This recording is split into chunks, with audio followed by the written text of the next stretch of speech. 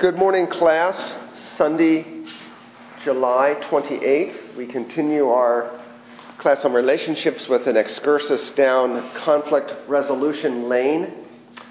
Our handout this morning is called Wisdom for Relational Conflict. The main text we're going to look at is James chapter 4, but I'm going to introduce this as a conflict resolution as a wisdom issue. James is the wisdom book of the New Testament, as it were. We see a lot about relational conflict addressed in the book of Proverbs, the ultimate wisdom book of the Old Testament. And let me pray for us. Father, thank you for your precious people. They've gathered because they love you, and you've put in their hearts a hunger for the truth. I pray you would teach us, you'd help us, you'd shape and mold our hearts into that which you want them to be. Thank you that you are the ultimate conflict resolver, having come to this world in your Son, Jesus Christ, to reconcile all things to yourself. Glory in you, your grace, your mercy, the work of Christ. It's ultimately why we're here. So give us now wisdom together to speak helpfully to one another, and use the collective wisdom and experiences of the group as we have opportunity to share, to edify us and enlarge our understanding, mold our hearts more to Christ-likeness. In his precious name, amen. You've heard that in life, inevitable is taxes and death. We have to add to that conflict. It is inevitable in life because we live in a Genesis 3 world. Conflict is inevitable. Notice how this is borne out in at least two ways from Proverbs, just to warm us up in the bullpen, as it were. First, dealing with conflict makes you beautiful. Somebody read for us Proverbs 20, verse 3. Keeping away from strife is an honor for a man, but any fool will quarrel. What does the verse assume? You're able to identify strife, right? And what must be going on in your heart to keep away from it, if that's what we're supposed to do. What do you need in your heart? What fruit of the Spirit do you need in your heart to stay away from strife? Sorry? Self-control. Self-control. And obviously discernment. If there's your kid is fighting with another kid, and you're the parent, you probably need to step in and deal with it. Okay, so remember that Proverbs are aphorisms. They're general, pithy statements about the nature of life that are true as a rule. But you don't absolutize Proverbs. So really the way you get the clearest picture on reality is you take all the Proverbs that speak to a specific issue, and then you get your clear sense of what the Bible is teaching on it. So as a rule, keeping away from strife is an honor for a man. And here's the contrast. What is contrast? But any fool will quarrel. What does that mean? The first half of the verse is identifying is the conduct of a wise person. The fool versus the wise. Any fool will quarrel. What's going on in the heart of a fool that he wants to quarrel? They like to pick fights. They like to pick fights, and maybe what would be motivating that? The pleasure taken in picking fights. Is there something deep in the heart? Usually it could be someone's insecure and they want to feel better than somebody else, so they're just going to argue. Quite often, they're insecure. They need to feel better about themselves. They pick a fight to win a fight so that somehow in their own mind, their stock goes up. I think that's probably true as a rule across the board. So keeping away from strife is an honor for a man. When you set out through the course of the day, do you think, okay, now Lord, what will bring glory to you and honor to me as a person? When you think about that, this verse encourages you to ask the question, could this be me? Okay. Well, I want my life crowned with honor for God's glory's sake. Therefore, I've got my antennas up, and if I see a strife, as a rule, I'm going to keep away from it. Do you know situations where you're tempted to enter into a quarrel, where you would be more precipitous than other times to enter into a quarrel? Are there situations or subject matters you might be more quick to quarrel about? How about in our Reformed Presbyterian tradition? What do we tend to like to quarrel about? Come on. What do we have really better than everybody else? Or so we think. Our theology. So I'm going to be more tempted to enter into a quarrel of that because I think our theology is superior. And right? I mean, I'm an ordained minister in the Presbyterian Church in America. I believe in the Westminster Confession. That's probably the finest summary of biblical doctrine that's ever been written by man. I believe that. And so I might want to be more ready to pick a fight in that area versus electrical engineering. I know nothing of that. For example, right? Okay. How about the next one? And I've teased these out in terms of being proactive. So you start the day by praying, where I see strife, Lord, give me grace to keep away from it. Where's my weakness here? And then reactive. Somebody read Proverbs 19:11. A man's discretion makes him slow to anger, and it is his glory to overlook a transgression. So what's the advertisement here? What's the appeal? What is wisdom inviting you to desire? According to the verse. Peace. Discretion is the avenue towards this. Look at the second half of the verse. Huh? Don't be impulsive. Slow to anger isn't like pause and size it up and use discretion to determine. Okay, so that's the methodology, but what's the appeal? What does it motivate? Why is it motivating you to do that, according to the second half of the verse? His glory. It's your glory. This is what you think makes you beautiful. So we all do New Year's Eve resolutions. I have a sermon on this called Beauty for the New Year. What is it the thing you think is going to make you beautiful, attractive, cause people to like you, draw attention to yourself? How many of us intuitively think, oh, the ability to overlook transgressions makes me beautiful? That's what the scripture says. It makes you beautiful. So it's appealing to this internal sense of, I want to appear in some form of glory. And that's okay, because in the Garden of Eden before the fall, what was the most glorious thing there beyond God? Adam and Eve, crowned with glory and honor, Psalm 8. Nothing compared to them in all of creation, not the stars, not the sun. Adam and Eve were the most glorious things in all of creation because they were made in the image of God. Okay? So that desire to reflect the kind of glory is still deep in our souls. But sin has skewed it so that we're going to seek that glory on our own terms, irrespective of God, and often at the cost of our relationship with other people. Okay, so it's your glory to overlook a transgression. The verb there, overlook, in the Hebrew, conveys the idea of keeping the relationship moving. Keeping the relationship moving. All things being equal, after you've had a conflict with somebody, what do you want the relationship to look like in the morning? Still there. We're still moving along. Okay. So far as Romans 12, so far as it depends on you, be at peace with all men. Anything else you want to say about those two verses? Pretty potent stuff, isn't it? Dealing well with conflict makes you beautiful. How often do we think about it that way? But that's the clear teaching of Scripture. And then just the other observation from Proverbs, there are devastating results from unrestrained quarreling. Proverbs 18:19, who would read that for us? A brother offended is harder to be won than a strong city. Intentions are like bars of a castle. Okay, why this image? Is the sage pulling from images that are readily known to his audience? Absolutely. What's the sense you get from this verse? First of all, what's the problem? A brother has been offended. We don't know why, and that's okay, because in general, when there's an offense created in a relationship, this is painting a picture of the result of it. And what's the result? You should want to do what with that relationship? You want to win them back. Somebody's offended, you want to win them back. And that's hard because that's as hard as what? What are the two images? The walls of the city and bars on a castle. Okay?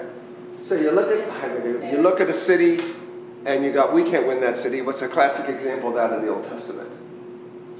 Jericho. We can't, walls of Jericho, we can't win that city. And that might imply, just as a slight aside, sometimes the Lord wants you to walk around this problem and just keep praying until he gives you the solution. Maybe, sometimes. Maybe you just need to wait on the Lord and keep praying and keep walking it out, as it were. So that's a strong city. I can't win that. And contentions between brothers are like bars of a castle. What do bars of a castle do? Divide them. It either keeps people in if it's a prison or keeps people out if it's a fortress. Okay? Man, that's pretty vivid stuff, isn't it? So Proverbs is so realistic about the fallout of relational conflict. It is really hard to... So if you start out your day and you read that verse, first question might be, for yourself, could that be me? Where am I likely to have contention or to create offense with another person? Where am I likely today to be offended by another person? And what might you do with respect to that? If you know that in this day you're going to run across a situation that has potential for conflict, what might you do? Avoid. You might need to avoid the person. You might need to, right? The problem with the young man in Proverbs 7 is he goes by the street of a prostitute. He needed to avoid that place. Okay. You might need to avoid that person, but preemptively, how do you want to treat this potential problem? What do you want to do about it? Pray. Ask the Lord for wisdom. Get your heart under the control of the Holy Spirit so that self-control, that patience, that fruit, that gentleness is there. And somebody read Proverbs 17:14. The beginning of strife is like the letting out of water, so abandon the quarrel before it breaks out. Okay, this assumes that you're in a quarrel with somebody. Is that going to happen? Yeah. Yes. What, as a rule, if you're in a quarrel with somebody, what should you start to plan to do? Just stay in it and fight it out to the end. No, what should you try to do? What's the verb? Abandon it. Abandon it. You want to go into, this quarrel probably isn't going to go anywhere good. I want to try to get out of this. Okay? And what's the image in the first half of the verse? A leak. What's that, Nate? It's like a leak. A leak. Water starts coming out of something. It's really hard to get it back in. Really hard to get it back in. So it's a proverbial finger in the dike, right? Finger in the dike. You don't put your finger in there, that hole gets bigger. Water is very powerful. It seeks its own level. It starts gushing. This is out of control. So the beginning of strife, when you sense that you're starting strife with somebody, a good rule of thumb is time out. You're getting in an argument with your spouse. You're getting in an argument with your kid. You're getting in an argument with your roommate, with a friend. When you sense that we're at the strife level, what should one of the two of you do? Just, hey, this probably isn't going in a great direction. I hope this doesn't appear like I'm trying to bail because I'm losing, but we need to cool it. We need to let tempers and emotions subside. Let's stop this and come back together and let cooler heads prevail. You're going to get a lot more done. I mean, you know there's kind of discussions where you start to strife and all they do is go downhill. This happens a lot with parents with teenagers because teenagers, when they start a certain age, they become attorneys. They never want to lose a case. They become really, some of our kids become really, really, really good at arguing. And they want to argue until the cows come home. And you just have to say, we're done. Stop. Maybe go to your room. Okay? The letting out the beginning of strife is letting out of water. So all of a sudden you're flooded. You're flooded in misunderstanding and hot emotions, and not a lot of good happens. Okay. Two main observations from Proverbs. Dealing with conflict makes you beautiful. There are devastating results from unrestrained quarreling. Has that set the table for you? Has that whet your appetite to say, wow, I need to know now what the New Testament says about this because we really need help. We're ready? Is this table set pretty well? Anybody want to say anything else about number 1?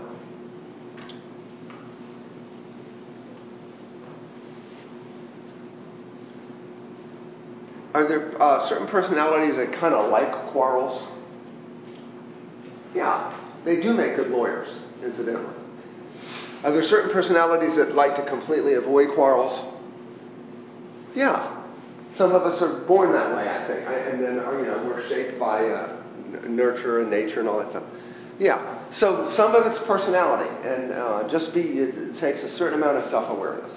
So number 2, the most helpful anatomy of conflict appears in James, the wisdom book of the New Testament. Let me go ahead and read this for you. What is the source of quarrels and conflicts among you? Now that's the question of a wise person. Let's get to the source. Let's not just deal with the surface issues. Is not the source, thank you that the scripture answers the question, is not the source your pleasures that wage war in your members? You lust and do not have, so you commit murder. You are envious and cannot obtain, so you fight and quarrel. You do not have because you do not ask. You ask and do not receive because you ask with wrong motives, so that you may spend it on your pleasures. You adulteresses, do you not know that friendship with the world is hostility toward God? Therefore, whoever wishes to be a friend of the world makes himself an enemy of God. Or do you think that the Scripture speaks to no purpose? He jealously desires the Spirit which He has made to dwell in us. But He gives greater grace. Therefore it says, God is opposed to the proud, but gives grace to the humble. Submit, therefore, to God. Resist the devil. He will flee from you. Draw near to God. He will draw near to you. Cleanse your hands, you sinners. Purify your hearts, you double-minded. Be miserable and mourn and weep. Let your laughter be turned to mourning, your joy to gloom. Humble yourselves in the presence of the Lord, and He will exalt you. This thing is packed full of goodies. Let's appreciate the context. I'm going to go back into the previous chapter, chapter 3, and read verse 16 for us. Or you can read it off the handout. This is the greater context that sets up the first part of chapter 4. James 3:16. Where jealousy and selfish ambition exist, there is disorder and every evil thing. Okay, in that context, James is contrasting true biblical wisdom from earthly wisdom. And he sort of throws in there a human trial, and he identifies something that plagues human relationships. Where jealousy and selfish ambition exist, there's disorder in every evil thing. It's an observation about the relational cost of jealousy and ambition. Now, that's not a place many of us want to live. Disorder and evil. How many of you woke up this morning and said, I can't wait to get to the place in my day today where there's evil and disorder? How many of you desired that when you woke up this morning? No. You intuitively don't desire that. We really intuitively desire the other thing. What were you made for? The opposite of this. You were made for order and righteousness. That's the world God made and created us to live in. What is jealousy? Simple definition of jealousy. You're consumed with Something you don't have. something you don't have. I'm jealous of Radu's gifts. I'm jealous of this person's appearance. I'm jealous of this person's resources. I'm jealous of this person's status. You're consumed with what somebody else has. Okay? Jealousy. What's self-ambition? What's that? You're consumed with Yourself. what you want. Okay? And ultimately, those two are sort of two sides of the same coin. They're both all about you. When you're jealous of what somebody else wants, it's still a focus on you. So jealousy, consumed with what you have, with what the other person has. Selfish ambition, consumed with what you want. These eat up what makes for a great place to live, and what one word captures a great place for us to live together. Harmony, peace. So these are all about these two vices focused on me. What's the word that captures being focused on another person? Other-centeredness. Other-centeredness. You heard any sermons on other-centeredness in this church? You heard them from me. This is what the gospel is designed to produce. This is the mark of the humble heart. It's Philippians 2.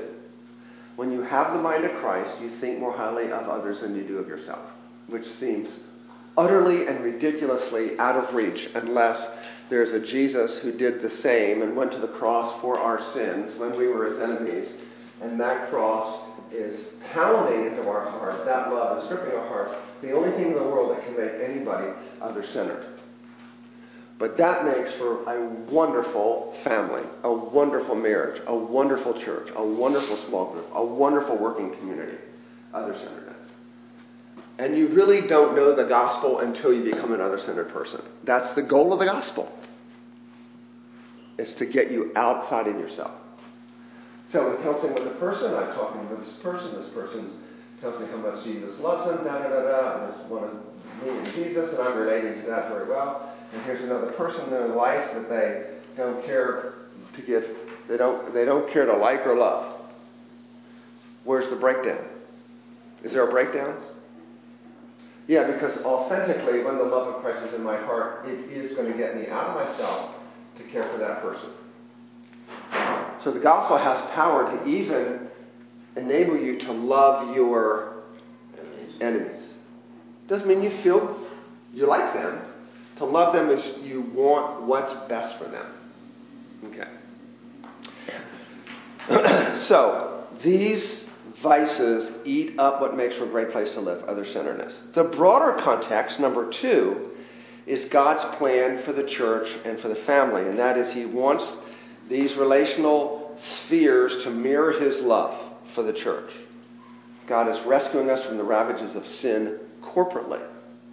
Now, if you ask me honestly, I tend to think about that individualistically. Jesus is rescuing me from the ravages of sin. But guess what?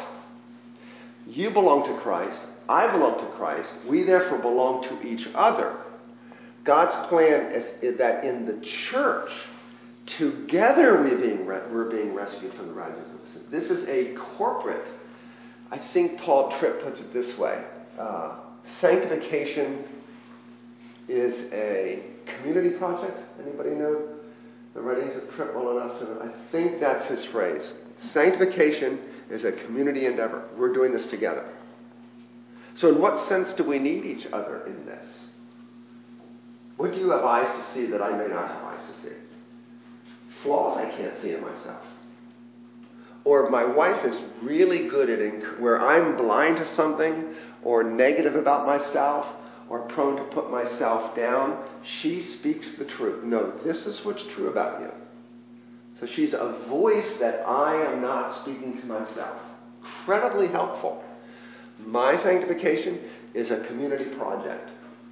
So you all know that Wallace is working through some strife. We've had strife over the last 2 years. Here at the congregational meeting Sunday, you maybe had a sense for some of that.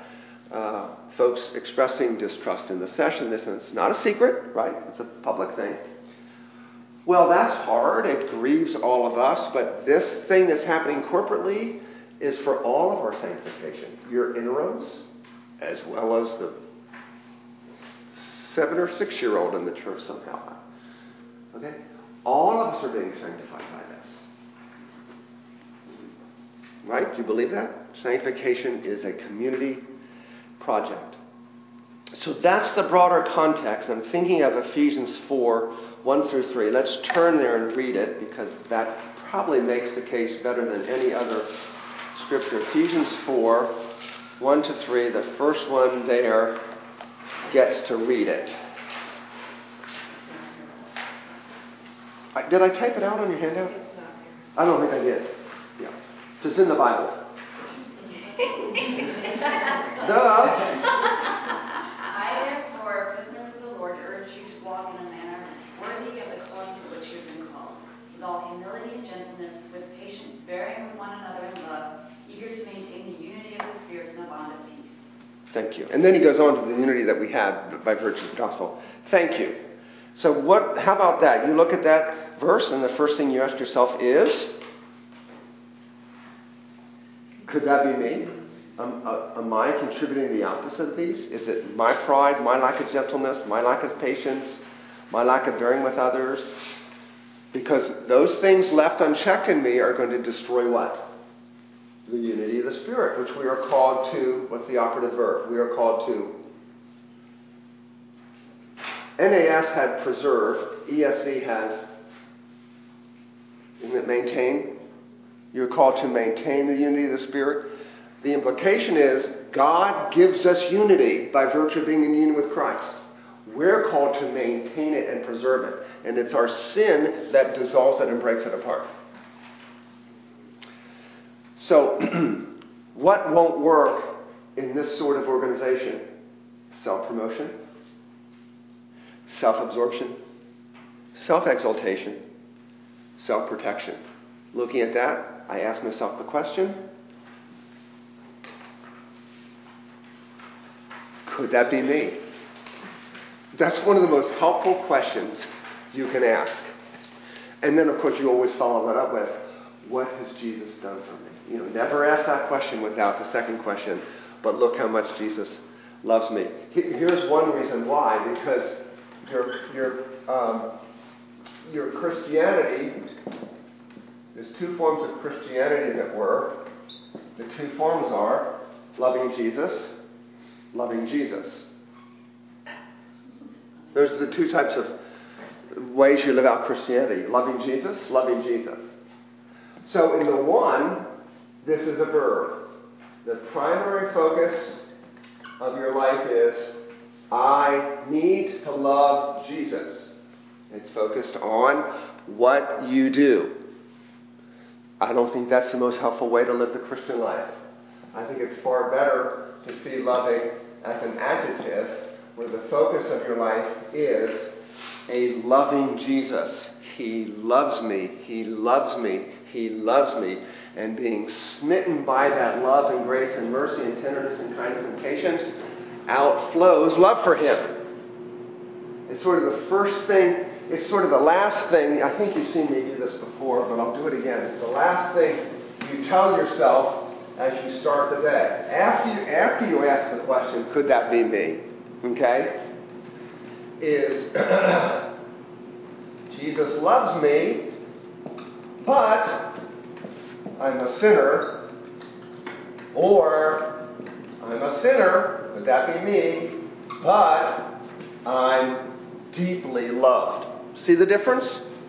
What's the difference? It's sort of the last thing you tell yourself is the basis on which you live the day and either have something to prove or don't have something to prove. So what side of the butt do you live on?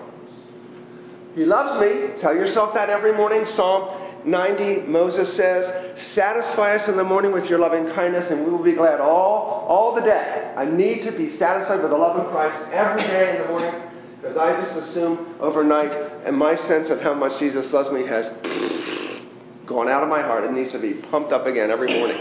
Be filled with the Spirit is a present imperative. Jesus loves me, but I know I'm a big sinner. So this is where I land. That's sort of the last thought. That puts me on a certain trajectory through the day. Versus, I meet Jesus in my quiet time. I'm a big sinner, but he loves me. What will that produce that that can't? Do you think? If I'm right. Peace. Peace? He loves me. I'm at peace with him. I can be at peace with others. Joy? Somebody asks you for $50? Are you more inclined to do it here or here? Generosity? What else? You see the point.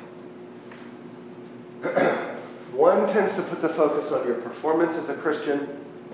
The other, your identity as a Christian, who you are. In fact, this is another discussion for another day, the New Testament virtually never calls Christians sinners. They're saints. And if you just listen to the way people talk, you are not a group of sinners. You are saints who struggle with sin. You have been rescued from the dominion of sin. You're set apart as God's possession. You're holy ones, saints, hagios. God has begun a process of sanctification in you, hagiosmos. But you're not a sinner being sanctified. You're saints who are being sanctified. All the New Testament epistles are addressed to saints in Ephesus, the saints in Philippi, the saints in Colossae, the saints in Corinthians. So you should not think of yourself as a sinner. You should say, I'm a saint. I'm in union with Christ who happens to struggle with sin. Okay? That's just a pet peeve of mine. Nate? So why don't we use that language then? We should use it. So how can we change this then? So to me, Go ahead, change it. I don't necessarily have a solution for it, but to me, when the Bible uses a manifestation of an activity, like when it says, you're a liar, what that does is, to me it says, you are a person whose life is characterized by consistent lying, which is not something you're trying to stop, right? So I think most Christians, if there's a personification of a sin that would apply to them, even if it was something that they're struggling with, would not appreciate being characterized that way. But sinner, I think, is the same thing, where your life is not characterized by ongoing sin, which you're really not trying to stop doing. You would say, well, yes, sometimes I fall into this. Does that make sense? So that's why I completely agree, but we still hear a lot that Christians are sinners. And I think the New Testament uses it as, Christ came to save sinners. People were sinners before He worked with them. They are no longer people that are characterized by ongoing sin by which they're not repenting. That's right. I completely agree, but I think we do hear that a lot. And I think we hear that a lot, especially at the table. So you'll be in the service. Guess what? Sinners come here. Well, actually, these are saints who need this reminder and have an opportunity to come and have communion together. But that's not the same thing as calling sinners that are going to come do that. Yep, I agree. So maybe that implicit in this is I'm a saint who's loved versus landing there. And coming over here is I'm a saint struggling with sin, but I'm loved. So maybe we even need to change this. I'm a saint who struggles with sin. And the point is, where are you going to put your focus? Should you focus on your sin in the morning? Yes! You're going to hear this in the sermon. You'll never know how much Jesus loves you until you know how much you sin. And if you love Jesus, you're going to want to look at your sin and ask, could that be me? And what is it you're changing? Because you have an increasing appetite for the glory of God, and sin is about your glory, and it becomes increasingly distasteful to you. And so you want to explore your sin. That's why we read the Bible every morning. We say, Lord, convict me. Could that be me? There's no condemnation in this. The Holy Spirit has been unleashed into your heart to show you how unlike Jesus you are if left to yourself, but that's how loved you are. Those who are forgiven much love much. Okay? So now you know you can leave before the sermon ends, because that's the end of the sermon. You'll never know how much, There's two types of Christianity. Seeing your sin but not seeing Jesus. Seeing Jesus and not seeing your sin. And in both of those, you never know how much He loves you. So there you go. Leave before the sermon's over if you have something you need to do. Okay, so no pet peeve of mine. I think Nate and I are in agreement with that. You're a saint who struggles with sin. And this is, Romans 7, Paul says, when he does this thing about this inward struggle with sin, yes, theologians, even Reformed theologians, are disagreed about where this is in Paul's conversion process. But nonetheless, he says, but it is not I, but sin that indwells me. He says, as I look at myself, I'm an I here, and what's going on is a battle with sin in me. He does not define himself by sin. He defines himself in relation to this internal battle that's at war with him inside him. 1 Peter 2, I think it's 11 and 12, wage war with the sin that, I'm not saying it right. Anyway, sin is at war within us. We're not sinners. We're saints at war with sin. And we battle sin to the day we die. That's the doctrine of perseverance. Okay. Push pause on all that. Is that helpful? Is that clear? Does that make sense? Does that give you joy? Does it give you more confidence? Does it make you want to run to Jesus? Does it inflame your worship? If it doesn't, I'm failing you. I also think that the way you come out on those two affects how you see other people and their brokenness. Elaborate. Yes. Good. So say more. We're focusing on the fact that, we're sinners. We're most likely, in great humility, we can, I think it takes a lot of humility to see your own sin. But I still think, depending on your perspective coming to it, is that you can be looking at others' sin and seeing that rather than seeing the love of Christ working in them. Good. So one thing Janice is saying is, somebody famous said, when you look at other people's sin and you see them as specks in their eye, what do you need to see first? Your loss. And you really don't have clear sight of other people's sins until you've come to grips with what? Your loss. You don't see clearly. And when you see clearly, you can help people with their sin. He says, then go help them with their specks. But that presumes you've already gone to somebody and say, help me with my logs.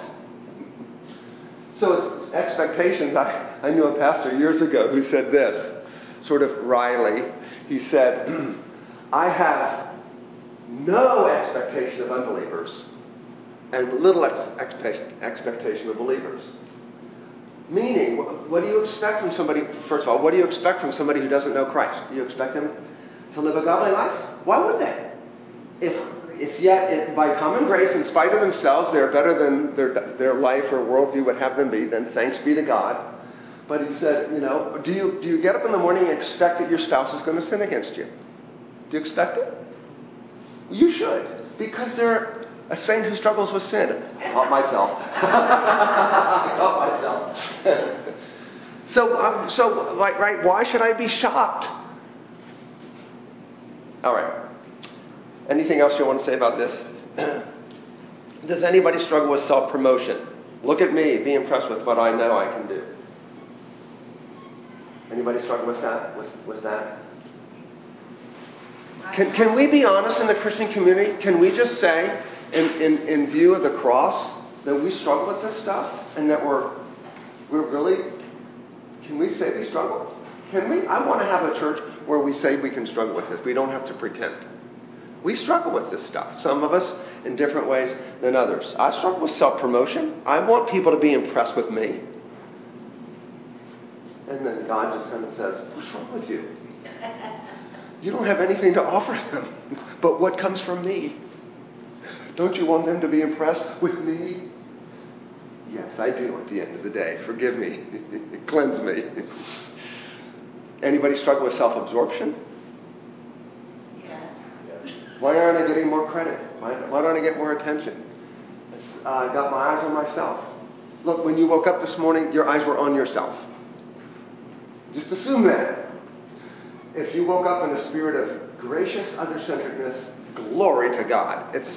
You're a walking miracle. You woke in your dreams. You what? You're still dreaming? I said, Jesus, work in your dreams. That's how you wake up. I do pray for Jesus to work in your dreams. Yeah, I pray over my mind, usually on a Saturday night. Protect me, Lord. Protect me. Ken? Yes, what James says about when you ask and you don't receive because you want to spend it on your own lusts. In view that there's a good way to desire good things and ask for good things, but our heart should be, how can I use that to serve others and love and serve others? Awesome. It's so easy for us to just want to consume it on our own. Yeah, and that's what we're getting in the text, in the handout. We'll obviously get there next week. Good point. How many of us pray, Lord, give me such and such so I can bless others? So I can be a conduit. I'm a conduit. One of the words for humility in the Old Testament referred to a pipe.